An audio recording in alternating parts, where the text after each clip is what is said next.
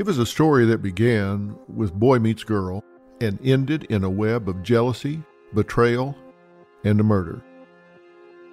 Michelle Warner was a beautiful young woman living in Houston. She had everything to live for: family, friends, and 2 children.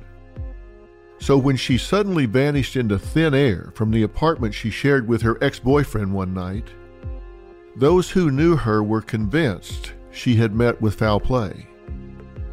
This was a case that immediately spoke to me when it was splashed across headlines. I instinctively felt that this was a young woman in danger and that her family needed help.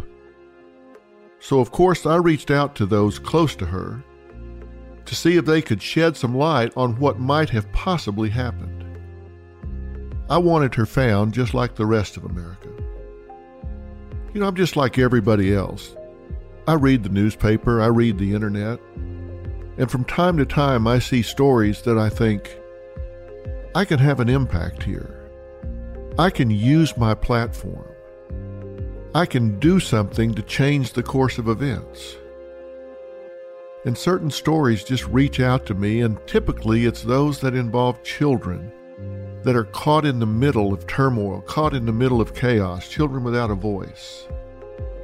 And in this story, there were children whose mother just vanished off the face of the earth. Now, this mother, Michelle's live-in ex, was a man named Mark Castellano. He would soon agree to an on-camera interview with me.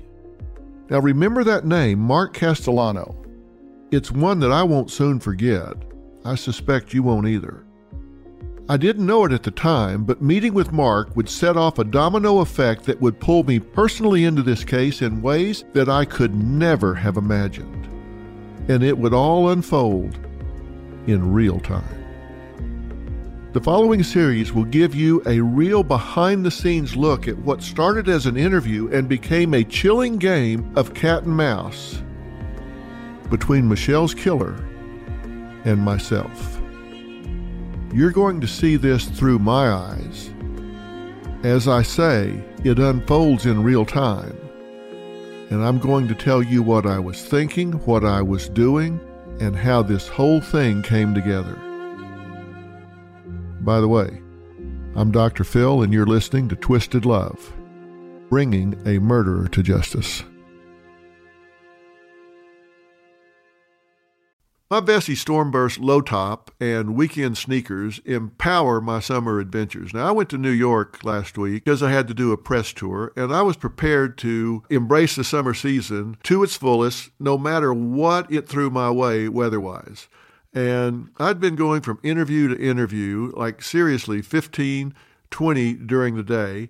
And then I went to a dinner with clients. I knew that in the middle of that dinner, I had to do one more really key interview.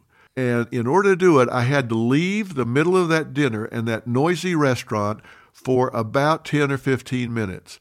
And sure enough, I got to the door to step outside where it was quiet, and it was raining cats and dogs. But I had on my Vessi Stormburst, so I was able to go through all of that water on the sidewalk across the street to get into my car so I could do the interview in the quiet. You want to stay prepared. Join us now and let us make this summer one for the books. Seize the sun-kissed days and thrilling escapades at Vessi.com/mystery for shoes that masterfully combine waterproof protection with urban elegance.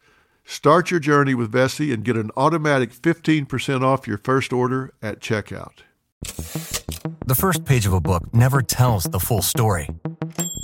And those news alerts and headlines, like the ones we get on our phones, don't even scratch the surface of what the story is really all about.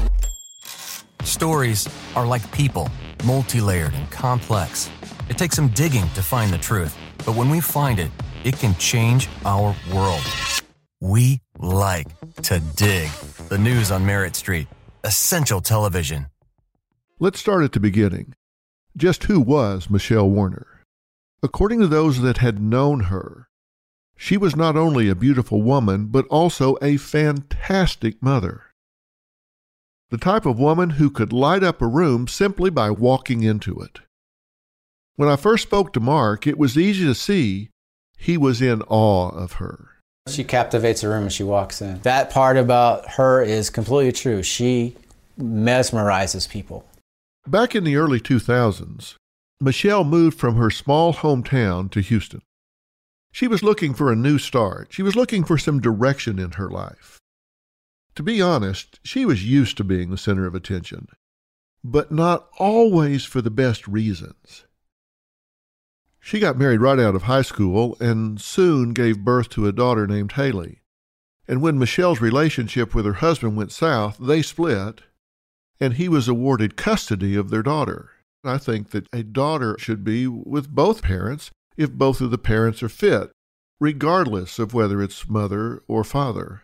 I think that's becoming more and more outdated as time goes by. But when you see a daughter awarded to a father, you can usually suspect, quite rightly, that there must be something going on, something pathological with the mother. And in Michelle's case, that was true because at the time she had a very tumultuous life. While she had once been interested in a career in criminal justice, partying had really taken over her life. She was going out, being wild. She was completely unfocused. Unfocused on career, unfocused on parenting. Was that what was happening now when she had disappeared? And the family's answer was absolutely not. They say there was no way that she would do that now. All of that was in her past. She had worked hard to clean up her act. The parents were right. She had changed when she moved to Houston. After years of hanging out with a bad crowd, she got a stable job. She was working as a secretary at a medical firm. It was at this job that she met her boyfriend, Mark Castellano. This was in 2008. Many people who knew them said they seemed to be an odd romantic match right from the start. Now, what did they mean by that? Well, look, she was a striking brunette with cornflower blue eyes and a megawatt smile. She had a bubbly personality that made it possible for her to just talk to anyone, never met a stranger, could come in and just engage with anyone. Meanwhile, Mark was an IT guy in the most stereotypical sense. He looked every inch the part. While Michelle was always glamorous and dressed to the nines, Mark was a pudgy, nearing middle-aged man who wore black glasses and button-downs. She was gregarious. He was more of a fade into the crowd and keep quiet kind of guy. Together, they were truly Beauty and the Dweeb. Others' reaction to their relationship weren't just because of the superficial. According to Michelle's family, Mark always seemed, well, to quote them, weird. My impression of Mark from the very beginning was, what an odd duck.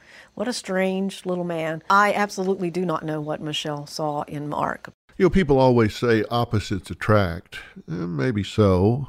Maybe we are attracted to something that's different, but while they may attract, do they last? You know, I've been working in human functioning and behavior for over 45 years now, and I've often talked about how people can be attracted to those that are very different from themselves. It's not the attraction that works. It's figuring out life after the initial infatuation and figuring out how to become complementary to one another, how to compromise between your style and their style so that in an additive way, both of you are more complete. There's not only emotional vulnerability, there can be sometimes even danger when you dive into a relationship head first with someone that you don't really take the time to get to know.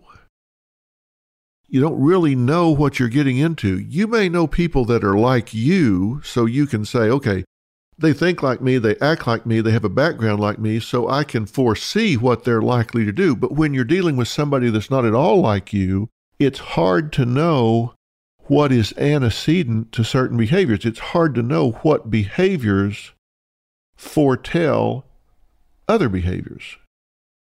You know how you react when you're getting angry or upset, but do you know how they react when they're getting angry or upset? Being with a guy like Mark might have seemed like a smart choice on paper to Michelle.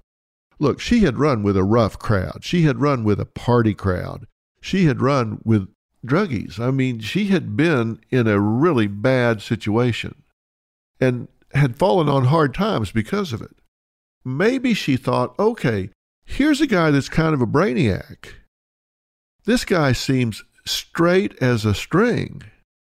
And maybe she thought being with a guy who seemed safe, square, mainstream, worlds away from where she had been, that she would enter a world that didn't have any of the triggers that made her vulnerable to relapse before.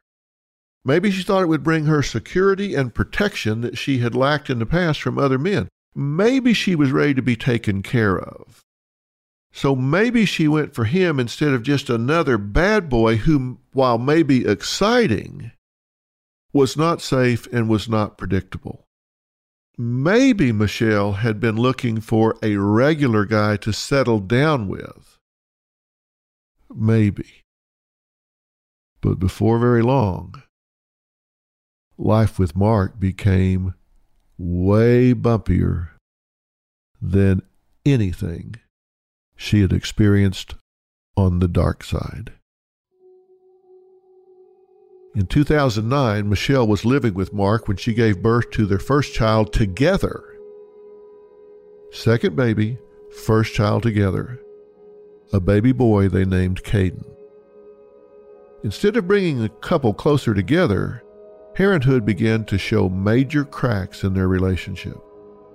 According to her family, Mark just couldn't handle the pressures of raising a young child who needed constant attention. It was really straining him. It was really getting on his nerves.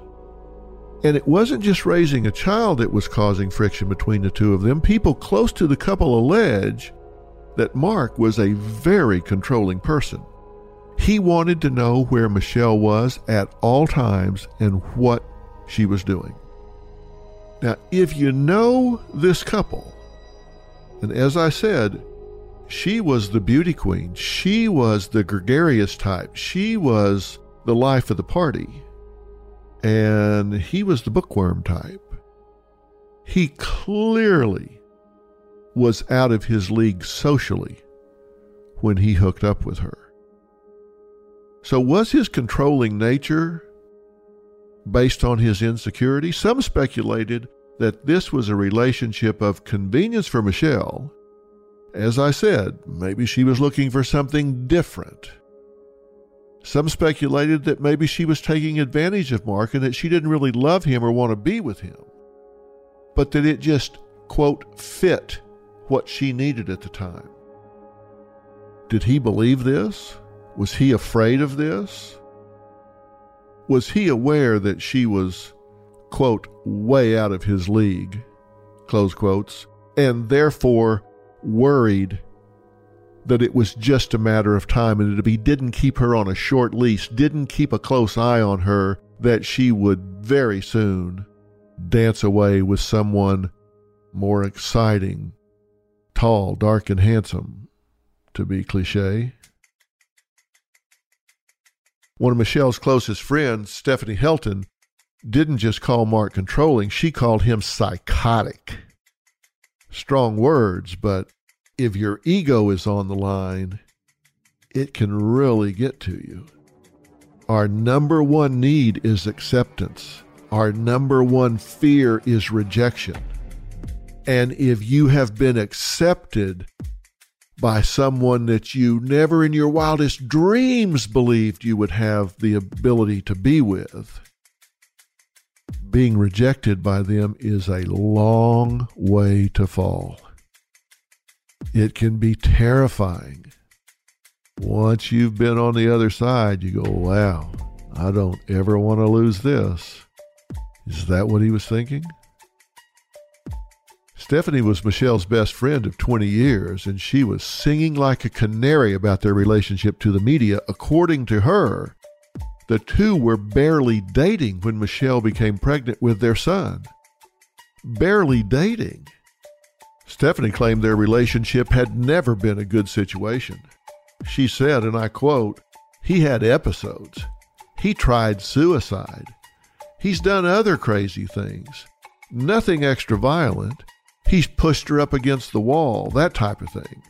He's threatened her." Stephanie didn't stop there with her allegations. In addition to alleging threats, Stephanie claimed that a member of Michelle's family told her on the night of Michelle's disappearance, Mark threw their pet cat against the wall in a rage. Now, clinically, that means something to me. She also claimed that there was a trail of bleach leading from the bedroom through the living room and to the front door. At the time of these claims, police were not verifying Stephanie's statements. She also said that Mark claimed that Michelle hit him the night she disappeared. Now, understand that's Mark talking. Mark claimed that Michelle hit him the night she disappeared. So even though he's pointing the finger at her for violence, it is acknowledging that there was a physical altercation the night she disappeared. So on the one hand, you have the missing woman's best friend alleging abuse, threats, and shouting. And she's saying this was a completely dysfunctional relationship and one that really was on its way out. In fact, she says they were barely dating when she got pregnant. But at this point, Michelle's family's qualm was mainly that they didn't like Mark's personality. They never mentioned any malice on his part. They just didn't like the guy. Now, however you want to interpret this relationship at this point, it's clear that there were problems. It's clear that there was dysfunction. Now, I've talked about these hallmark signs of trouble. In an abusive relationship, when we talk about abuse, our mind always runs to the physical. But there are other aspects of abuse that sometimes don't get as much marquee attention. And there are signs of an abusive relationship. Earmarks that just tend to show up when you're in an abusive relationship, like quick involvement. We know they got involved very quickly here. We know that she got pregnant. We know that they had a baby together within a year of meeting each other. We know that there was extreme controlling behavior on Mark's part. We know that there was extreme jealousy. We know that there were threats of violence. And there were allegations of physical altercations between the two, whether it was him or whether it was her. There was physicality in anger between the two. Abrupt mood changes, verbal abuse, breaking objects, use of force during an argument. These are early warning signs of abuse in a relationship. Their arguing and stress mounted until Michelle finally decided she just had to move out. She was ready for a life without Mark in it.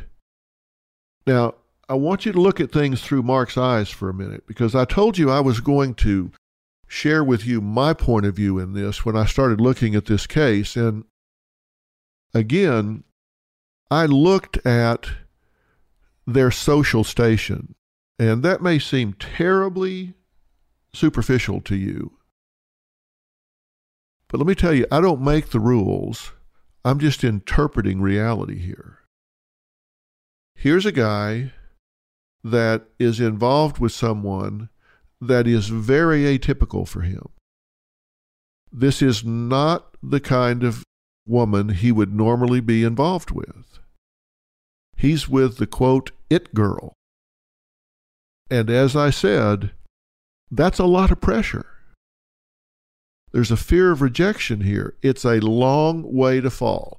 If you get with this girl that would be your fantasy woman, this would be who you would in your dreams. She's beautiful. She's voluptuous. She's popular, she's gregarious, she's entertaining, she's just the center of attention when she walks in the room, and you're with her, and you fear losing that.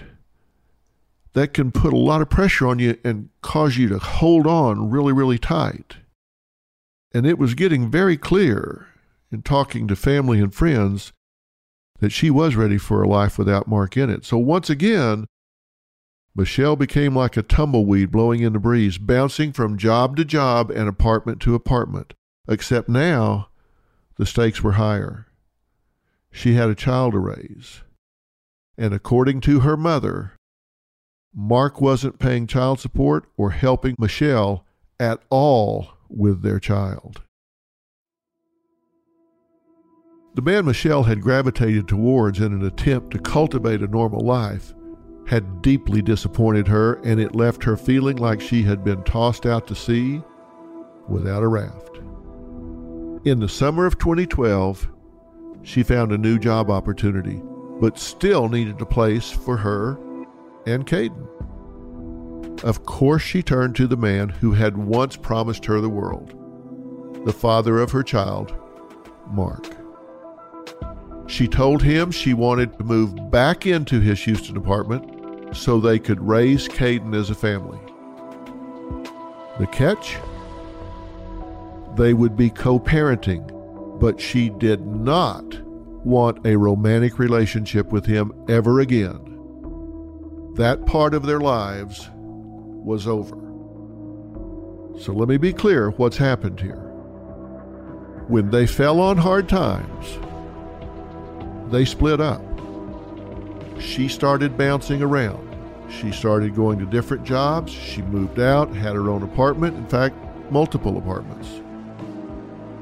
But then, in 2012, when she got this new, really solid job, she said, okay, I've got to turn this around. I've got to take care of my child. I've got to stop bouncing around and get some roots. I've got to get a solid base under me here.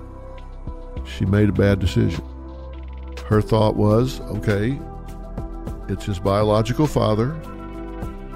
We can live together, co-parent him, we'll just be roommates. She underestimated how Mark would handle that.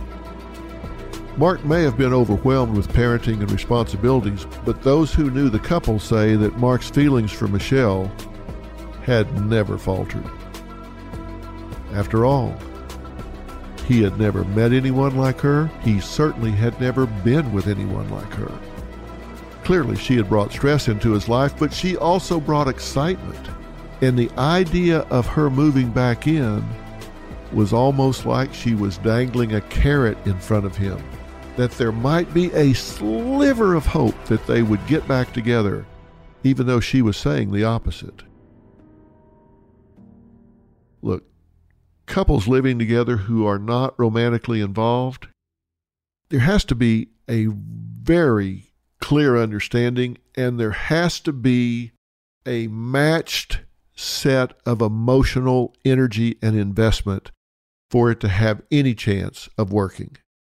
If there are competing agendas, if one is saying, look, we can just be roommates and co-parent this child, and the other is secretly still harboring romantic feelings, still has an agenda of reconciling, still is in love, still has those feelings, it's just not going to work. Did Michelle know that Mark was still romantically drawn to her? Were the ground rules clear in this situation? Because I can tell you, she might have thought, look, I feel no attraction to him whatsoever, so I don't see any problem with it. But that's not how he saw it. So look at it from his eyes. He's in love with this woman. He has been from the beginning. He wants her back. Now they're living together in an apartment, and she comes walking through, maybe scantily clad. It's just tempting to him. It's taunting to him, and he just doesn't know how to handle that. Add to that all of the warning signs that I mentioned earlier about an abusive relationship. Add to that their rocky history. Moving back in just didn't seem like a wise idea. I understand that hindsight is 20/20. It looks clear looking back. But Michelle needed a roof over her head, and that was pulling her back to this living situation. Clearly it hadn't worked out before, but on the positive side, it was the child's biological father. And I'm sure they had conversations where it was like, sure, we can make this work, because I think he would be willing to do anything to get her back in. Now, again, let me do an aside here. I'm learning all of this as I'm looking at this story. What I have is a woman that has disappeared. And I'm looking at this and saying, all right, what could happen here? Did she just spin off again and go down drug highway? Or has something more sinister happened? And I'm evaluating this and looking at a living situation that had been undertaken that had no chance of working. It's apparent to me that he is still in love with her. She is not in love with him. And they get into a situation where it's right in his face, where he wants what he can't have. He's shown violence in the past. He's shown abrupt mood changes in the past. He's highly controlling. And then she disappears. And I'm very, very concerned at this point. She was at a point in her life with this new job, which was a career position. It doesn't seem likely to me that she's relapsed.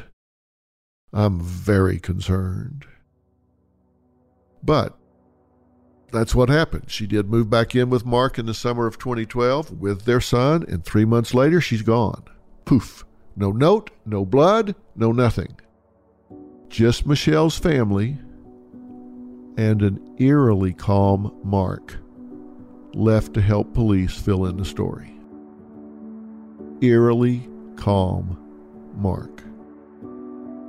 Let's go to the day she went missing. It's Saturday, September 22nd, 2012.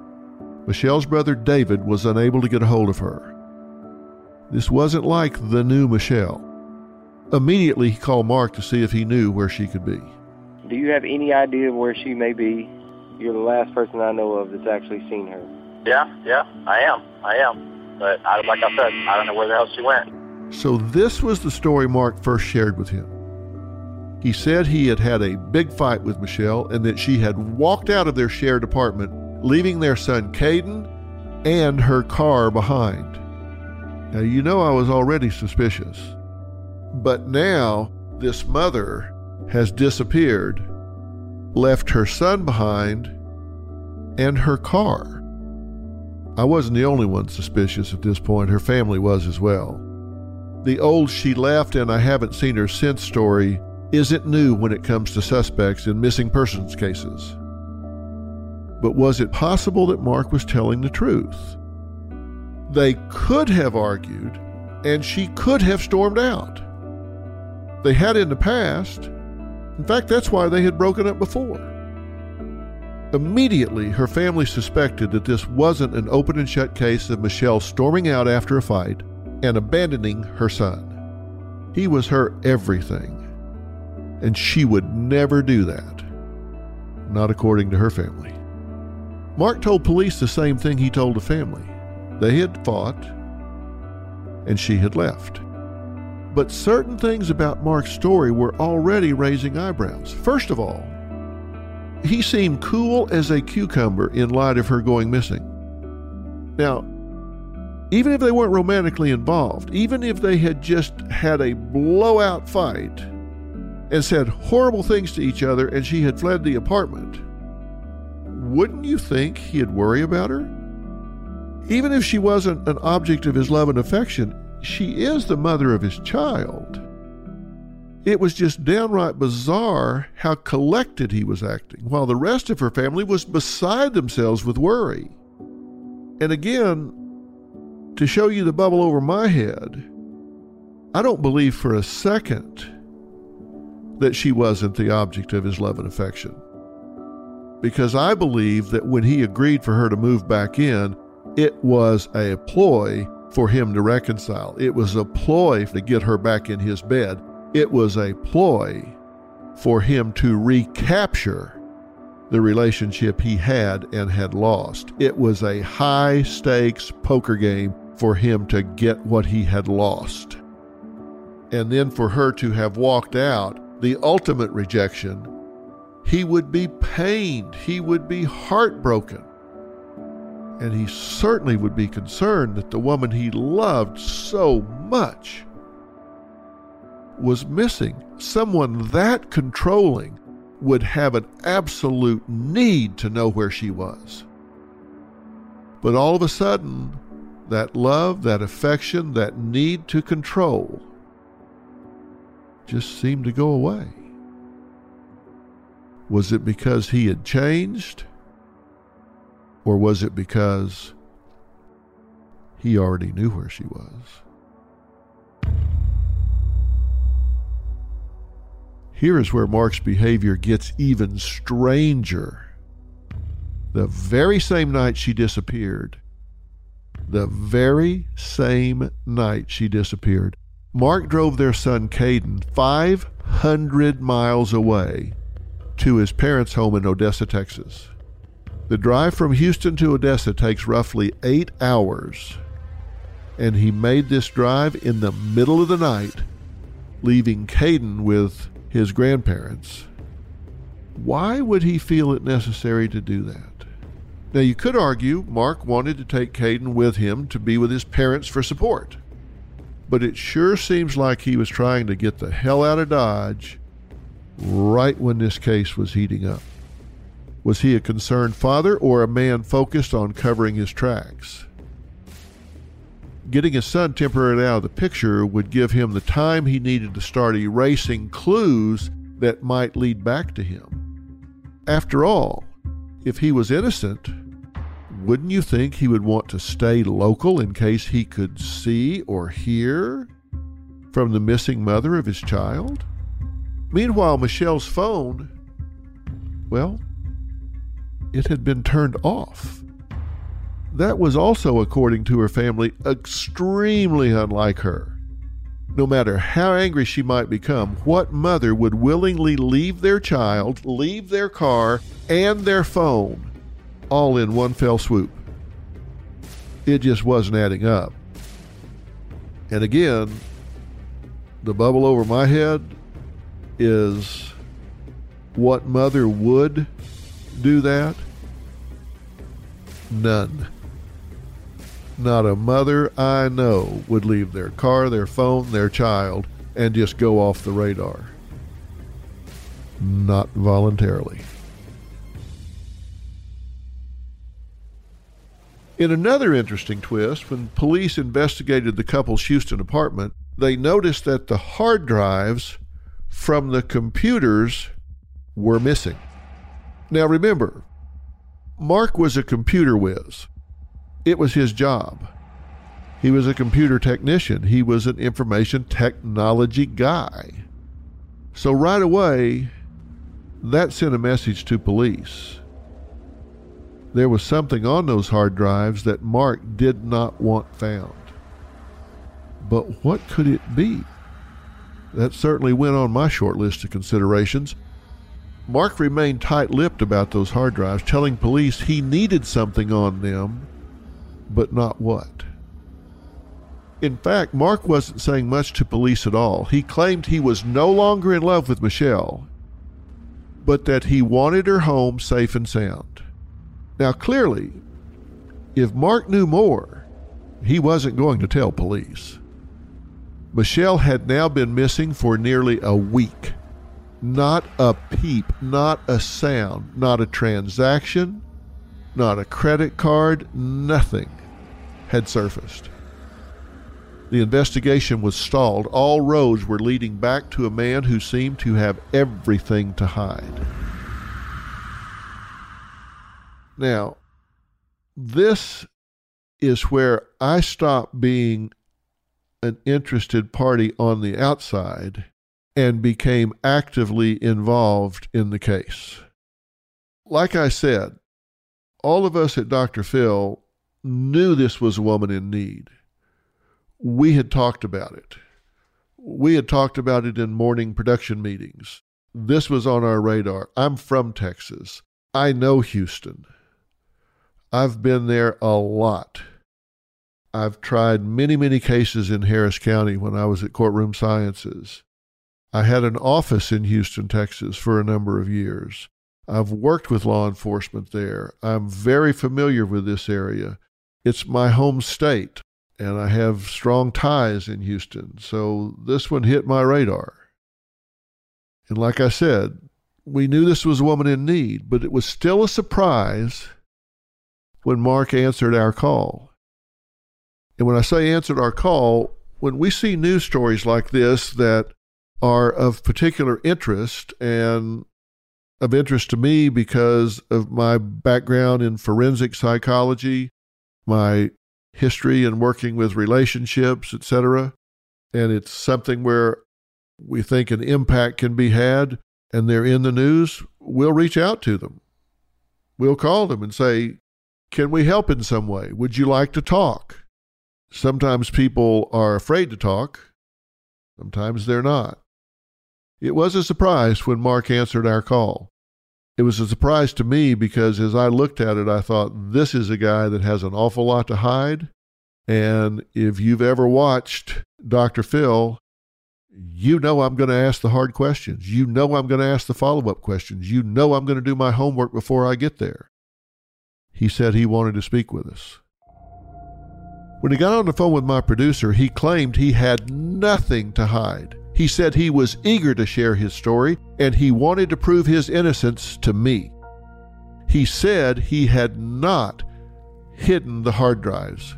He said he had them, and he would willingly show them to me. As it turned out, that was the first of many times that he would try to lie to me. When I began to drill down on this, I found out the backstory to why he was willing to talk to me. As it turns out, we had reached out to him while he was being either investigated or certainly attended to by the Houston police.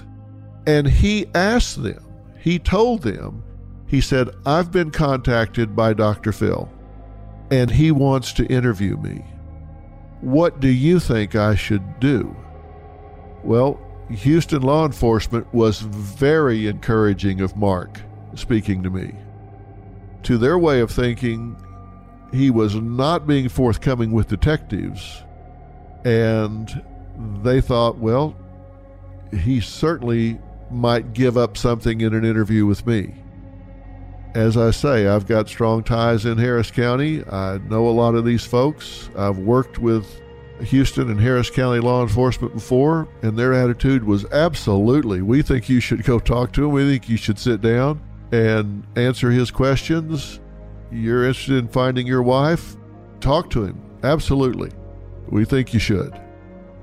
This dialogue was all going on while he was in Odessa, Texas, at his family's home. Once I got that information, I immediately got on a plane to Odessa. I had to meet this man who was the last person to see this mother alive. Now, Odessa is the Texas town that inspired the hit high school football series and movie Friday Night Lights.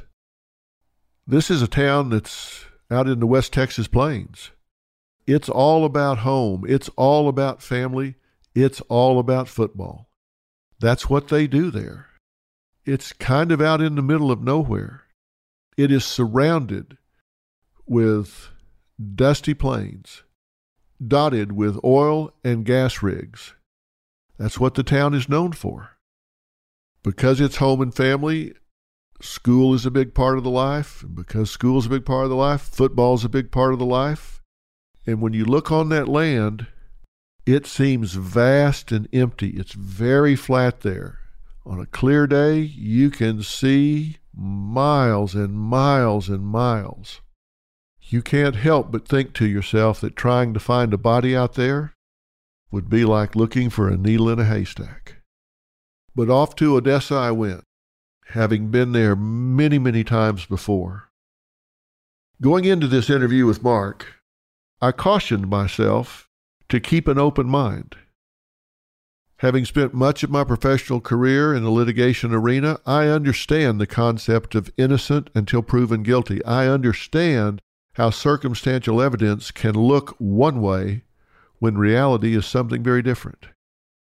That being said, you simply cannot ignore the accumulation of facts, not inferences, but facts.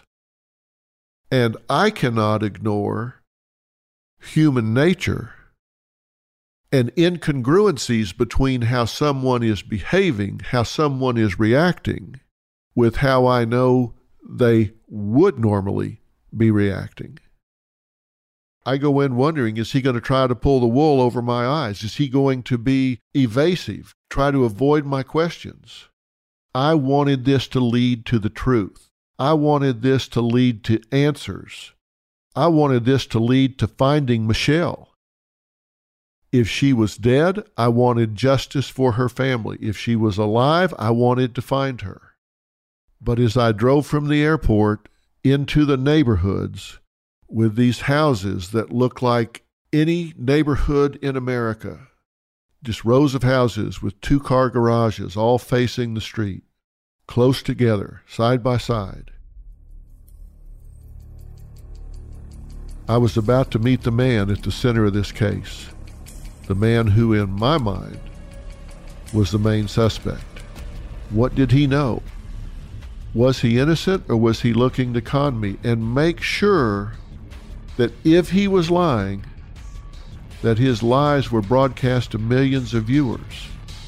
I was particularly interested that if he was lying, that those lies were going to be broadcast to people in Houston, Texas, because someone might know something that would contradict what he was trying to tell me. And having spent a lot of my career in deception detection, I was going to be keenly sensitive to whether or not I believed this man was telling the truth. Deception detection is one thing. Getting to what is the truth is a whole other category of interrogation. So I had two objectives. One is to detect if he was being deceptive. And if he was, to get to what was the truth. I was about to decide for myself just who this man was. There was a light rain beginning to fall when we turned onto the street, and I saw the car that would be central to this case parked in a small circle drive right in front of the house as I pulled up to the curb. It was time to sit down with Mark. That's what's next on Twisted Love, bringing a murderer to justice. I'm Dr. Phil.